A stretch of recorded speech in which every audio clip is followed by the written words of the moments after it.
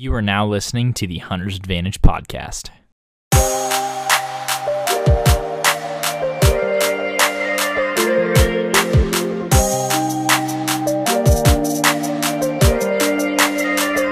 I'm Christian Babcock, the host of the Hunter's Advantage podcast, and what we do on the podcast is we talk to disruptive companies in the outdoor industry, talk about innovative hunting solutions that are changing the landscape, as well as offer you tips and strategy for more successful hunts.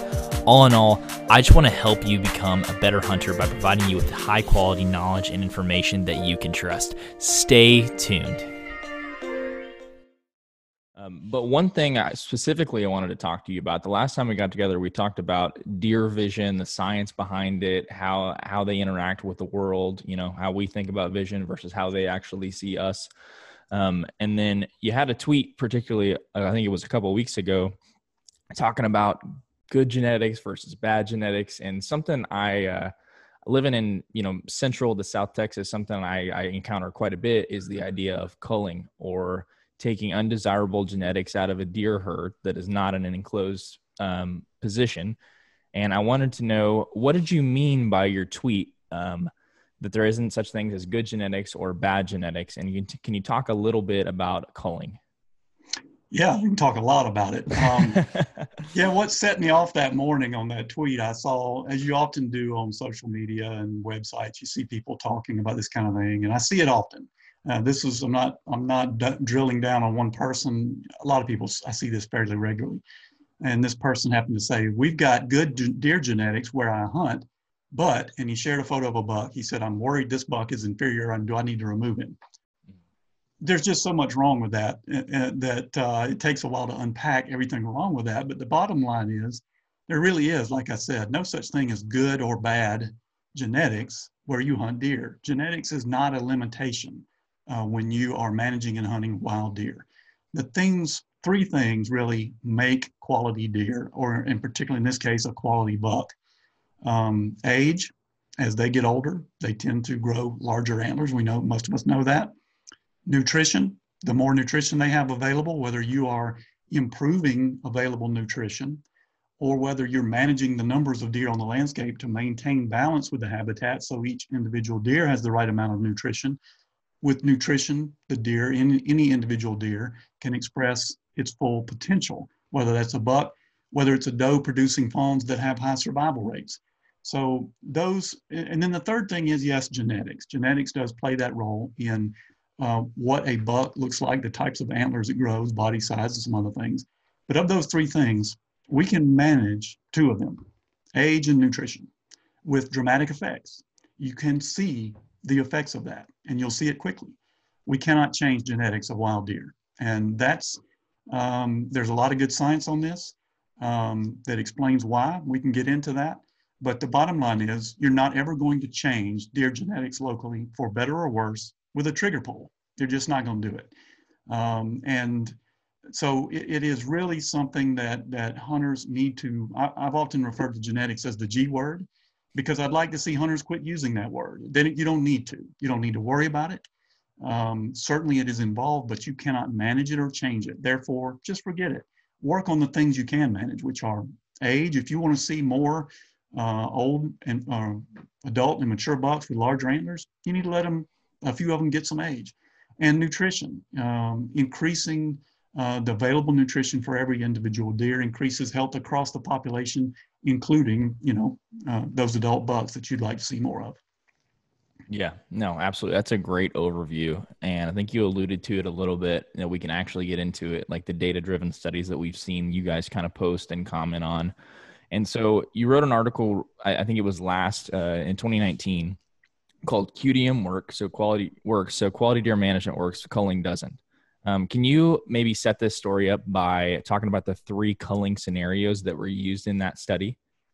Yeah, that was an article I wrote about a research project that was unveiled or published recently, about 2 years ago. It was an extensive long-term study on the Comanche Ranch in Texas. And this was similar to an earlier study done on the King Ranch. The earlier study also, like this one, set out to show or determine whether or not culling, under the modern understanding of that, can change deer genetics and increase antler quality. The earlier King Ranch study found no, it didn't. So this was another test of this on a large scale on the Comanche Ranch. A little bit different this time in that they had DNA to look at.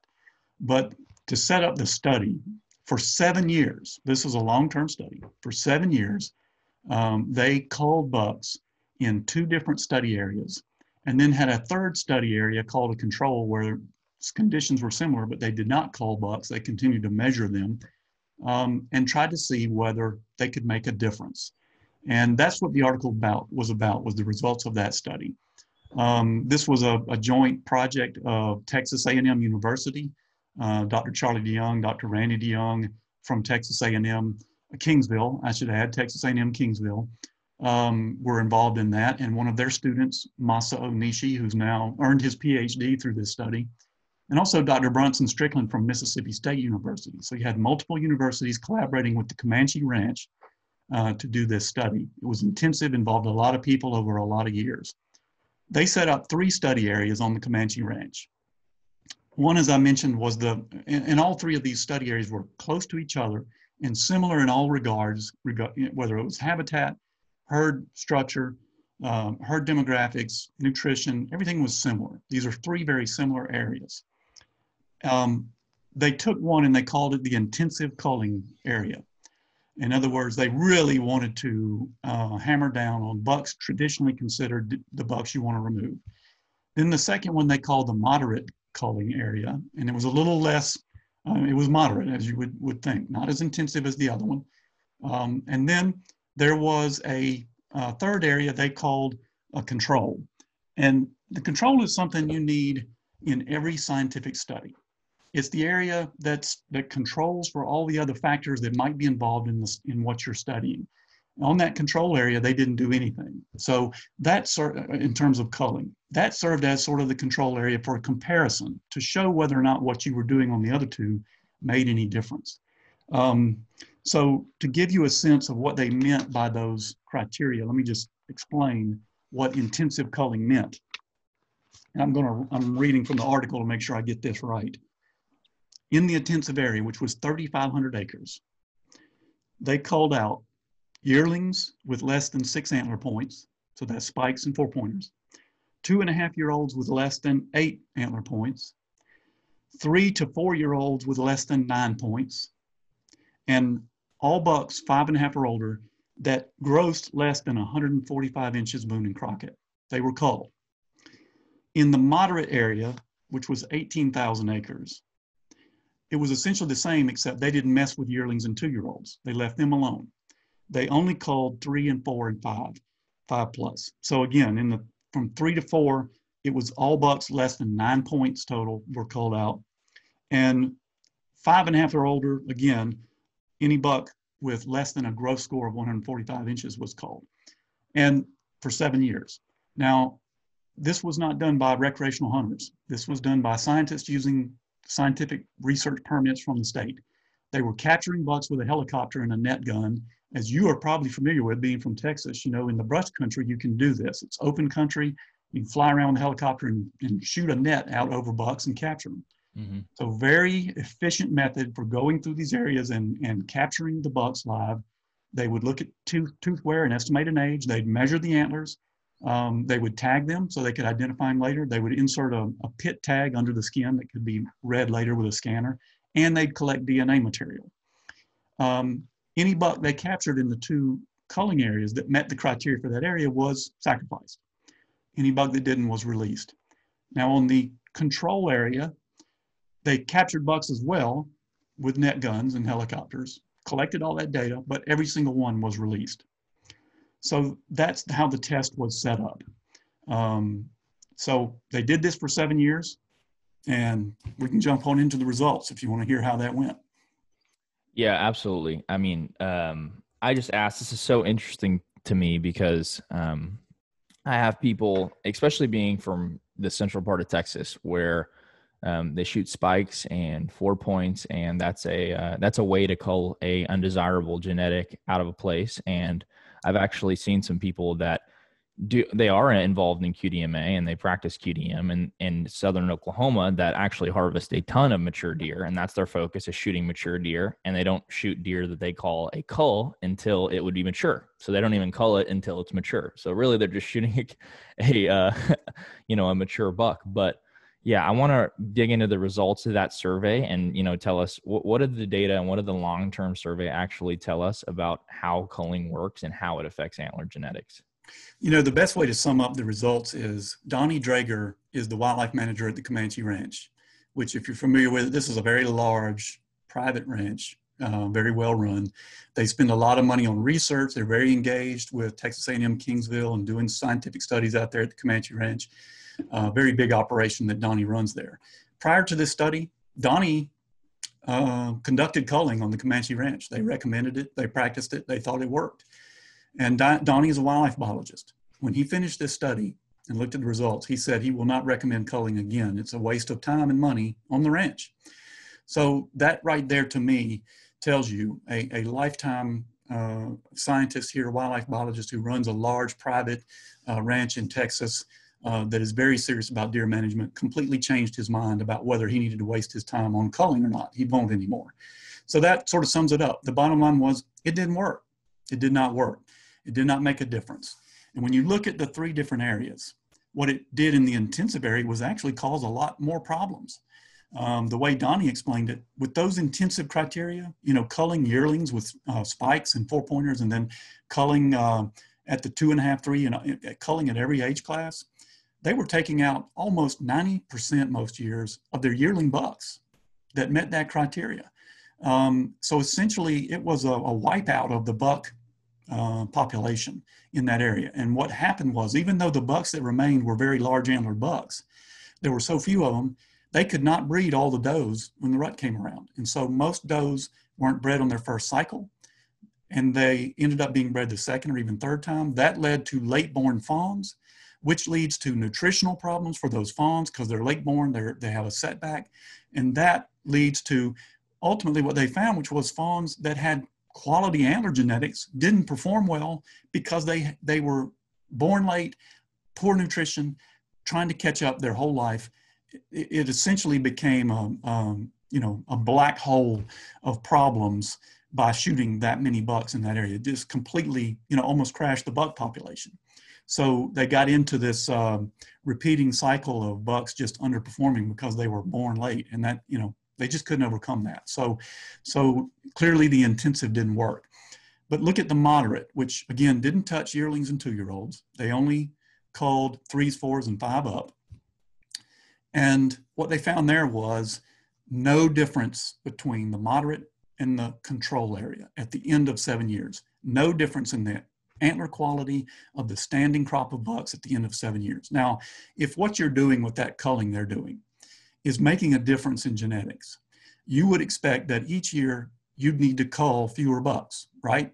A smaller percentage of the bucks that you capture and study out there would need to be culled because you're theoretically improving antler quality of the bucks that are out there through removing the ones that are below average. It didn't happen. Not only were they continually every year finding the same rate of bucks needing to be culled out of the bucks they were capturing, but at the end of the whole thing, there was no difference with the control area where they were doing no culling. Now, the interesting thing that, like I said, with this study, the thing they had that the King Ranch study didn't have was DNA, collecting DNA from all these bucks. They were able to build a family tree of brothers, fathers, sons of all these bucks. It involved almost 1,000 individual deer. And they paired that with what they knew about their antler score. They connected them up to who was whose daddy and all of this. And it comes down to this. There was no connection between antler size and a buck's ability to produce large antlered offspring. That really sums it up. If you cannot look at a buck's antlers and determine his contribution to the future antler quality of deer, you can't cull, period. You just can't do it. So literally what they were finding was they found large antlered bucks that did not meet cull criteria, the kind of above average buck you'd want out there, that produced offspring that were below average, offspring that were cull bucks. And the reverse, they found below average antler quality bucks that were producing offspring that ended up having high quality antlers. So if it doesn't work that way, which is what most hunters believe, they think, okay, I'm looking at a buck with what I think is below average antlers for his age, get him out of the gene pool. If that doesn't have any connection whatsoever to the offspring that buck is producing, that's why you can't make a difference. This is why we can't manage genetics. And that really was the key to what Donnie said. If you can't look at antlers and determine what bucks need to be culled from a genetic standpoint, what are you going to do? You can't look. There's nothing else to look at. We can't cull does because they don't carry antlers. There's nothing to look at on a doe. And does also contribute to the antler genetic formula for antler quality.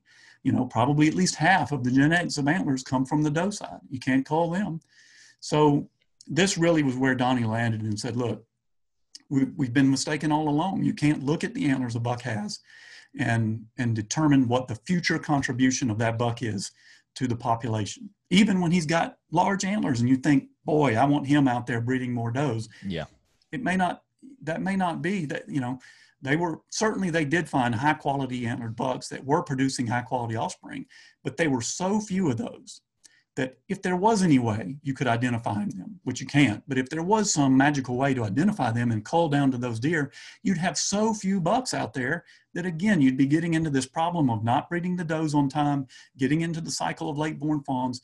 It's not the way you want to go. So again, we come back to what we've always understood. You can manage age, protect most of your yearlings if you can, let them get some age on them. You can manage nutrition, plant food plots, manage the forest for better forage and cover out there, use prescribed fire. There's other techniques to increase the nutritional level. Manage your does when you need to. If there's too many deer on the landscape, take some does to reduce that density. That also increases nutrition available to each individual deer. Those things, managing age and nutrition, we can do and have quick results. Donnie pointed to another study by Texas A&M Kingsville that found that when you manage nutrition, you can have as much as a 15-inch impact for a mature 5.5-year-old and older buck in a single year for the average buck. 15 inches of antler difference simply from managing nutrition. Wow. But in 7 years, they could make zero difference in antler quality simply through culling, and it just didn't work. Yeah, I think we're stepping on some toes here, saying that the big rack deer isn't necessarily an indicator of the offspring of the deer, which I think is in the whitetail hunting community is exactly what almost everyone thinks, because you see people, I'm going to let him go and hopefully he'll breed some does and there'll be some deer with his genetics, right, running around here for years to come. It's very seductive and simple logic. We're familiar with dogs that are bred. It pretty short time in human history it took us to take a wolf and turn it into a Chihuahua through controlled breeding. The key there is control. If you own cattle and you're breeding certain cattle to achieve a certain breed, dogs, whatever it is, crops, we've created corn out of a seedy grass called maize, but it's controlled breeding that produce those things. And control means exactly who's breeding who. With wild deer, we don't have that control. You cannot control who's breeding who. So many things affect or prevent you from having that kind of control. There's yearling buck dispersal. 75% or more of most yearling bucks leave their birth range at 1.5 years of age and go 1 to 5 miles or more on average, sometimes 30 miles, and set up an adult home range. So that's taking genetics out of that area and moving it somewhere else. It's bringing in genetics from another area to your area every single year. There's excursions by adult bucks during the rut, and even does that we now know make excursions from their established home range. Maybe leave 24 hours, go a few miles outside their home range, hook up with a doe, come back home. That also is distributing and bringing in genetics from outside. There's the other fact that a lot of bucks of different ages do the breeding. We found that yearlings and 2-year-olds do a lot more breeding than we thought they did, even when 4- and 5-year-olds are in the population. They don't dominate the breeding. So breeding is distributed among a lot of bucks. And because of that, we've also found that the lifetime productivity of any given buck is relatively low. Any given buck is going to breed and produce relatively few fawns in his lifetime, because no one, whitetails don't operate that way. No buck dominates the breeding. They don't have harems. They don't prevent other bucks from breeding. And an individual buck simply can't breed enough does given the competition from other bucks, to dominate fawn production like that. So for all these reasons, and now we know from Donnie's DNA study that antlers don't connect.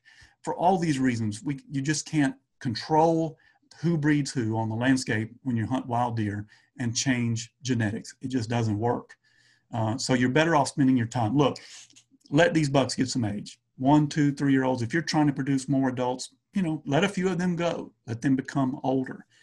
Now, some people want to say, well, yeah, but I'm culling 4 and 5-year-olds with lower antlers. And I'm going, why? What's the point? Those bucks are mature.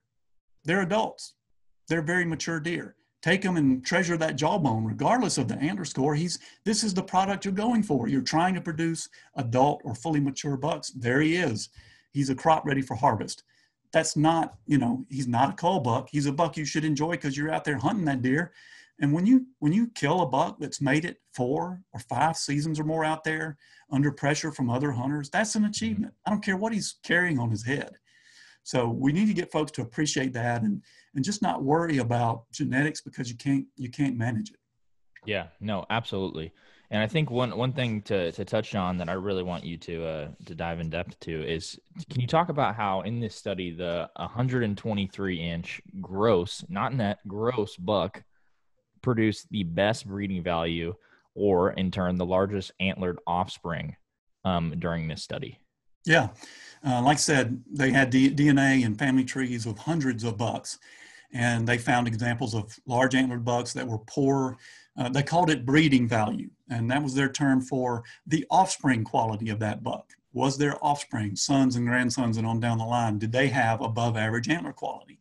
So a buck with high breeding value produced high quality offspring. They found bucks with small antlers that had high breeding value and bucks with large antlers that had low breeding value. And yeah, the number one, I think, as Donnie, and I had the picture of the buck in my article, he had the highest breeding value of any buck they studied. They captured him 5 times from 1.5 to 8.5 years of age. Now, I'll point out when they captured him at 1.5 and they looked at his teeth, when you estimate the age of a fawn or yearling by the teeth, the tooth wear, the tooth replacement patterns give you 100% accuracy on those ages. In other words, if you look at a yearling from the tooth replacement, you can 100% spot a yearling and a fawn. So if they captured this buck as a yearling, they knew exactly that he was 1.5. Therefore, because they tagged him and could identify him later, when they caught him at 8.5, they knew exactly that he was 8.5. Mm-hmm. And so at 8.5, and throughout, actually at age 6.5, when they caught him, he was, like you said, 123 gross antler inches. This was the buck that had the highest breeding value of any deer out of hundreds in the study for producing high quality fawns. And most people would have looked at him under their criteria. By the way, he was in the control area, therefore he didn't get culled out. He would have been culled in the other areas. So that, just a great example there of a buck.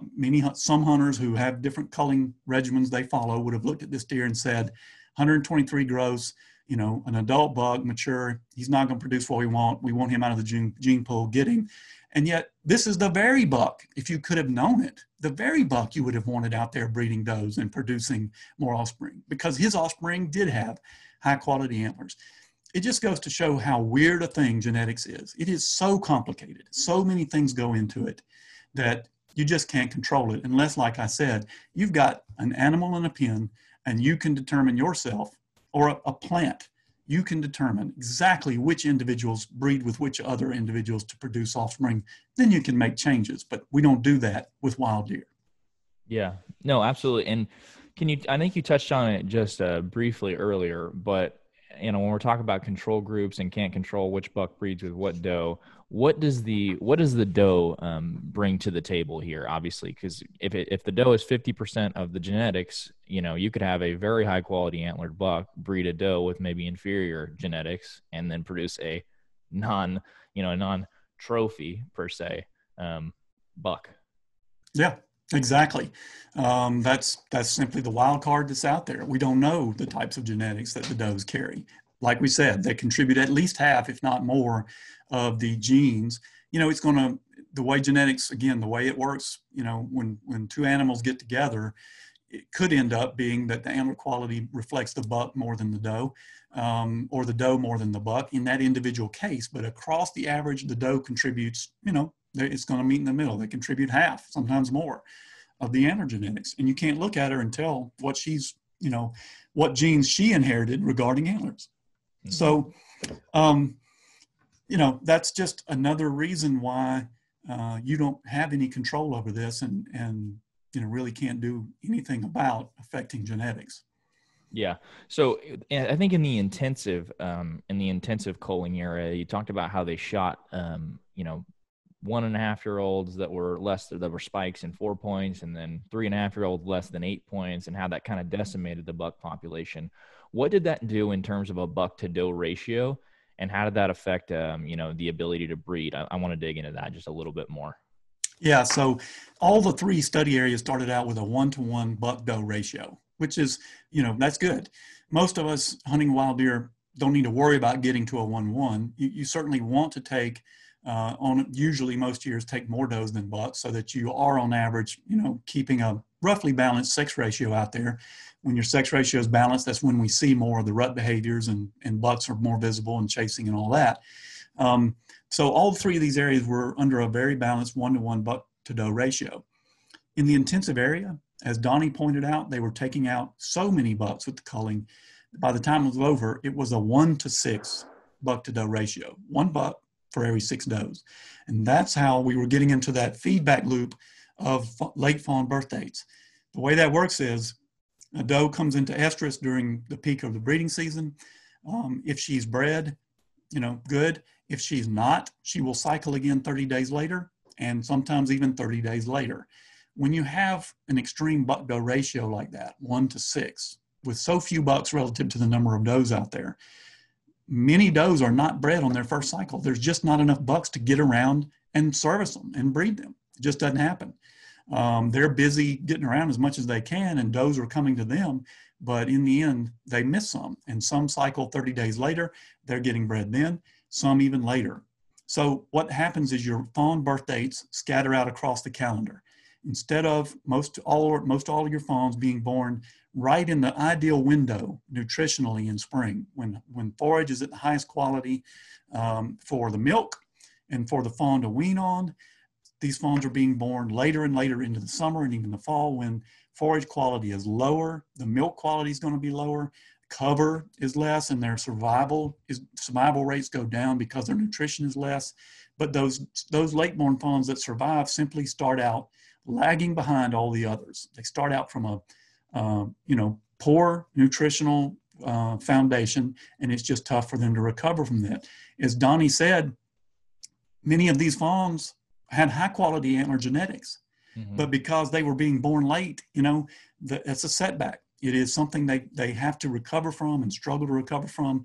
But each year, more and more fawns were being born late because they were continuing to hammer the bucks, keeping that buck to doe ratio tilted toward does. And the population can't recover from that as long as you keep up that heavy harvest on bucks. This literally was taking them back to what the problems we used to see across the nation that explain why QDMA was formed to begin with, which was to tell hunters, look, sometimes you need to take the pressure off the bucks and take a few does, because we were in that old traditional model of shoot the first antler that comes along that's legal, don't ever harvest a doe. And those were leading to skewed populations with a lot of does and very few bucks out there. And it was the same problem. So they were taking us back in time to a traditional management method that just does not work when you're trying to produce a healthy, balanced deer population. And could you attribute, in the fall, sometimes you see, fawns with very distinct spots. I feel like when I see most of them, they don't, they're kind of weaning out of the spots and they're turning into like a nice brown coat. But for those fawns that have really distinct spots early in the fall, when we start hunting, are those typically late blooms or late drops? Yeah, probably are. The fawn drop isn't always a tight window. It does scatter out, just like the rut. You're going to have some early bred does and some late bred does. As long as, there's a bell curve, as long as the middle of that bell curve, the average, most fawns drop, during the right window, you're going to be fine. So sometimes, you're going to see in fall Some fawns walk around with spots, but that's generally unusual. And, mostly what you're seeing are button bucks, which are fawns born the same year that were born on time. Mm-hmm. So as long as the majority are born during the ideal window and bred during the ideal window, you're going to be fine. It's just when you start getting more and more does breeding 30 days late, that bell curve starts to flatten out and spread out over time, and that's what you don't want. The other thing about that, from a predator standpoint, when most fawns are born during a very tight, narrow window, you get what's called predator satiation, which means that they can only eat so many fawns in a short period of time, and that reduces the number of fawns actually that are eaten by predators. When fawns spread out across the calendar, generally predators can take more of them as a percentage of your fawn crop. So there's a lot of reasons why you want a tight rut and you want a tight fawn drop. Yeah, no, that's very interesting. So wrapping up here, we've talked about culling. We've disproved the significance of culling with data, with actual long-term research studies. And so the second part of that article, or actually the first half, was why QDM works. Can you touch on, maybe the 3 or 4 pillars that we need to be focusing on, as stewards, as deer managers, to make sure that we're practicing good quality M or QDM if we're going to move away from this idea of culling? Yeah, really, it just comes back to what I said before about age and nutrition. Those are the 2 things you can manage with extreme results. If you are not seeing enough adult bucks in there, you'd like to see more adult bucks. You'd like to see more rut behaviors that come with having a balanced age structure out there. Look at your buck harvest. Are you taking bucks that are 1 and 2, and a lot of those? Just start letting a few of those 1-year-olds go. If you can let most, you don't even have to stop completely killing yearlings. If you got some young hunters or new hunters and a yearling would make them happy and it's legal where you hunt, that's fine, as long as most of the yearlings are making it through. They're going to become 2. They're a little smarter. They're a little wiser. They're not all going to get harvested, and some of them are going to make it through to 3 and 4. And that's how over time you quickly build up numbers of your adult bucks. As they get older, they're carrying larger antlers. We know that a 3.5-year-old buck is generally expressing about 80% of his lifetime antler potential. So very quickly, from a yearling to 2-year-old to 3, that antler size has jumped on up there very, very high. And immediately you're seeing more large antlered bucks out there. You didn't cull anything. You just started letting some bucks get older. And the second part of that is nutrition. Nutrition is a big part of antler growth. Bucks, to grow antlers, they mobilize minerals from their skeletal system to produce antlers. So the healthier they are, the more minerals in that system, the healthier they are physically, the larger antlers they can grow. This is another fact that we know. So if you can increase the amount of forage that's out there year round, whether that is food plots, whether that is increasing natural forage, there's techniques for that. For forest management, that ways that produce natural forage that are out there, using prescribed fire, using other techniques. Supplemental feeding is another one, but it shouldn't be, you don't need to put all of your money in the supplemental feeding barrel. That can simply fill in some of the gaps. You need to also be looking at habitat and improving that. And then on the doe side, if deer density is a little high where you hunt, let's say you can see a browse line in the forest where there's nothing green from about your neck down to the ground, because the deer have eaten it all. Or let's say you can't grow a food plot because the deer wipe it out within weeks. If you put a browse cage on your food plots and it's full of forage and there's nothing but dirt outside of it, that's a problem. You don't have enough food. So there's indicators out there. If when you look at some of the highest preferred deer forages out there, if all of them are heavily browsed by deer, again, that's a sign you don't have enough food for the number of deer out there. You can increase food on one side of that seesaw, and you can bring down the numbers of deer on the other side, and that means taking a few does. Taking a few does is how you leverage deer density and bring that down a little bit, reducing a few miles off the landscape. So that's really it, QDM. Looking at, as we've often said, that doesn't mean everybody has to shoot a lot of does. Mm-hmm. You might need to take no does where you hunt. Density might be ideal where you are. But again, it's a balance there between increasing forage and nutrition, decreasing density so that you meet in the middle. You've got the right number of deer for the food that's out there. Now you're maximizing all kind of things: fawn survival and health, body sizes of does and bucks, so more venison, healthier deer, and of course antler size in bucks.